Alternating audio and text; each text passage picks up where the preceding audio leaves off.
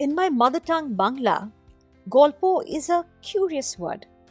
It means story, a noun, and it also means conversation, the verb.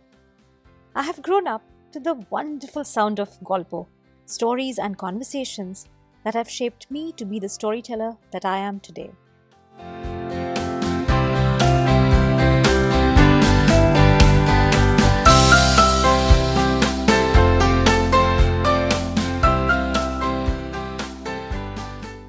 In this brand new season of Golpo, Stories from Around the World, me, your storyteller Rituparna, will continue to bring you stories that have picked me. Yes, stories pick me. They really ask me to tell them.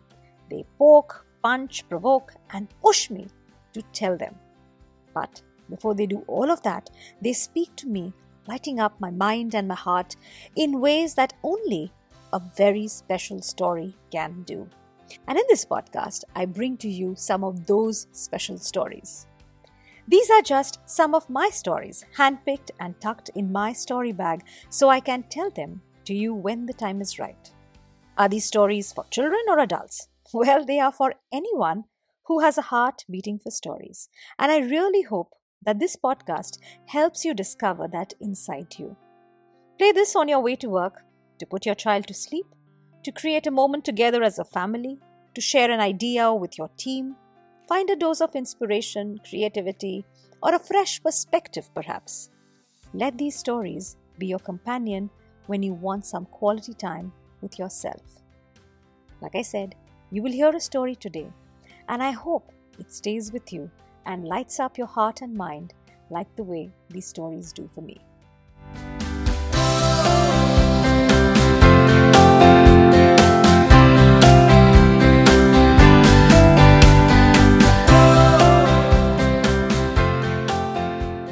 There once lived a rich man called Nazim Mia. He was fond of eating, but good cooks were rare to find. So when after a lot of trouble, he hired a young attendant to manage his household chores, he also asked him to learn how to cook. For this young boy, let's call him Amir, this was his first job. He was both nervous and anxious to please his master, Nazim. After his first month at work, one day, Nazim Mia called Amir and said, "You're doing well in managing the house, Amir. Let's see how well you can cook a chicken dish." Amir had never cooked a chicken dish before. He had eaten chicken curry, chicken razala, chicken korma, chicken biryani, and chicken kebabs that his mum made for him. But how does one make chicken? And so he sat down to recall the flavors that he had tasted before. You do need a chicken for sure, thought Amir. He went to the market, bought a nice jungle fowl, got it defeathered, cleaned and chopped. Now, with the chicken ready in his hand, he got set to cook his chicken curry. He set up the cooking pot and added a dollop of butter. He squashed some garlic, fried it up with a touch of turmeric, added ginger powder, Kashmiri red chilies, and topped it with beaten yogurt and salt. The chicken began to stew, and the broth started bubbling. Slowly, the beautiful aroma of roasting chicken wafted through the kitchen into Amir's nose and his belly. Amir's belly grumbled and his mouth watered. He suddenly felt the urgent urge to taste a piece of chicken. Is the chicken tender? Is it juicy? Is the salt perfect? I hope it's not spicy. With every question in his head, Amir felt his urge to taste the chicken grow stronger and stronger. He finally succumbed. He opened the lid, took out a juicy leg and bit into it. Munch, munch, munch. The chicken leg was soon over. Satiated and satisfied, and a tad pleased with his own efforts, Amir covered up the pot and let the chicken simmer for some more time. By the time he served the chicken to his master that night, Amir had forgotten about the leg that he had eaten. But his master was clearly looking forward to bite into the chicken leg. Not one, but two. "Where is the second leg, Amir?" asked Nazim Mia, stirring the pot. The second leg? Kokras Kuni Zang. The chicken had only one leg, sire. replied Amir. Nazim Mia looked up from his plate and asked, "Now, is that so?" The master settled for the single leg of chicken that night. Amir was indeed a gifted cook. At least this dish was perfect. Should he fire him for eating his share of chicken legs? Nazim let the matter pass, and he almost forgot about it, until one day when he and Amir were out in the market, this time to buy a jungle fowl with perfect legs. "Master, look! There is a chicken with one leg!" exclaimed Amir, pointing to a chicken in a coop. Nazim Mia picked up a small pebble and threw at the chicken. The poor thing dropped his leg, the one he had hidden under his feathers.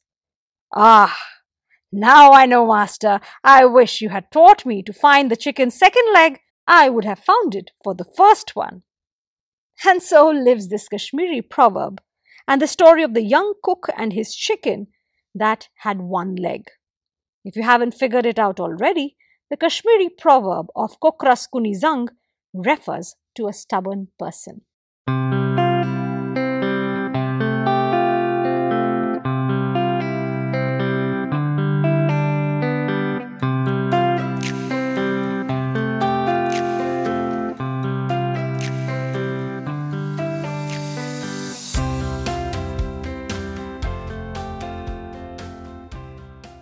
This story and the proverb in a book of Kashmiri folktales by Onaiza Drabu. Tabled under a section of stories that have made way into everyday colloquialism or bolchal, this one instantly stepped into my story bag. I've always found proverbs and idioms very interesting. Some of the world's most known proverbs come from fables. There was definitely a way I looked at proverbs as a child, or at least when I wasn't a storyteller. The storyteller's lens definitely makes me look at proverbs very, very differently. A study of proverbs opens up realms of human experience, suggesting that we have always tried to make sense of the world.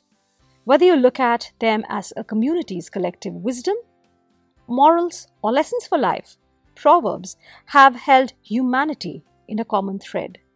But then, I have never been satisfied when someone tells me what to do. Show me why I should do it. Tell me a story where you learnt the wisdom, and I will think about following your advice.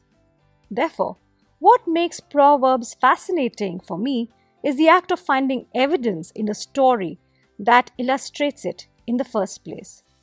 It's not about writing a story based on a proverb. Rather, it is finding an authentic story that has gone on to create the proverb in the first place. One of the reasons why this proverb works for me is there is a seemingly authentic story researched and gathered from credible sources. Onaiza in her book explained how she physically gathered these stories from community elders and storytellers who verify the authenticity of these stories. You see the difference, don't you? When my son was about 5, he once brought back the story of the hare and the tortoise from school. His teacher told him how the slow and steady hare won the race. While he retold the story to me, he asked, "But why do you ask me to hurry up? The teacher always says, hurry up, finish your tiffin." The thing with proverbs is that they are deeply intertwined into our everyday language. If you are a language teacher, look up the proverbs you teach and try and find an authentic story to back it up. Or begin by looking at the proverb objectively. Is it true for the times we live in? The world has changed. The old order of life and their perspective may be too archaic for today. The slow and steady may not win the race. Definitely not on the sports day. And maybe the rolling stone-like young professional is looking for a place to settle. Or maybe all is not fair in love and war. I have trouble accepting prescriptive and formulaic stories. I like stories that open dialogue, discussions, and debates. If the origin of popular proverbs is debatable, I feel testing them today to find evidence in today's world is worth exploring. If proverbial truths are worthy of being storied, then look at corporate jargon too. If you are someone who tends to use a lot of corporate jargon in the boardroom, or who wants to simplify what others tell you through corporate mumbo-jumbo, try going the storied way. Begin by illustrating a business jargon with a simple story. Try telling the story of lots of moving parts by explaining how does the work flow in your organization. Which are the parts within your organization that work in tandem, in sequence, and in partnership? Or if you are referring to your core values, strengthen it with a story that illustrates how one can align with the organization's core values.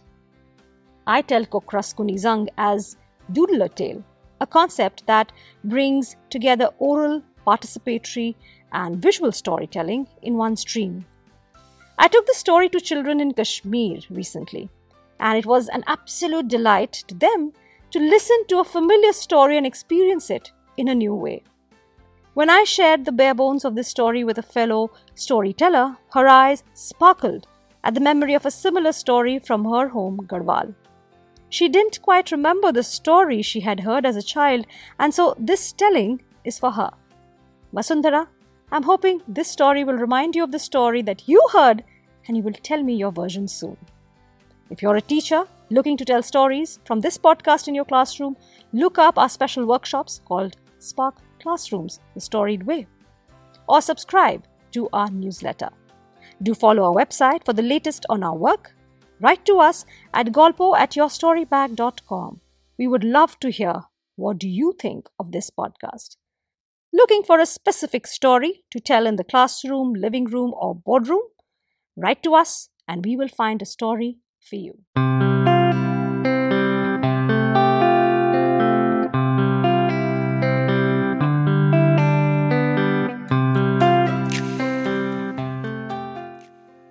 Thank you for listening.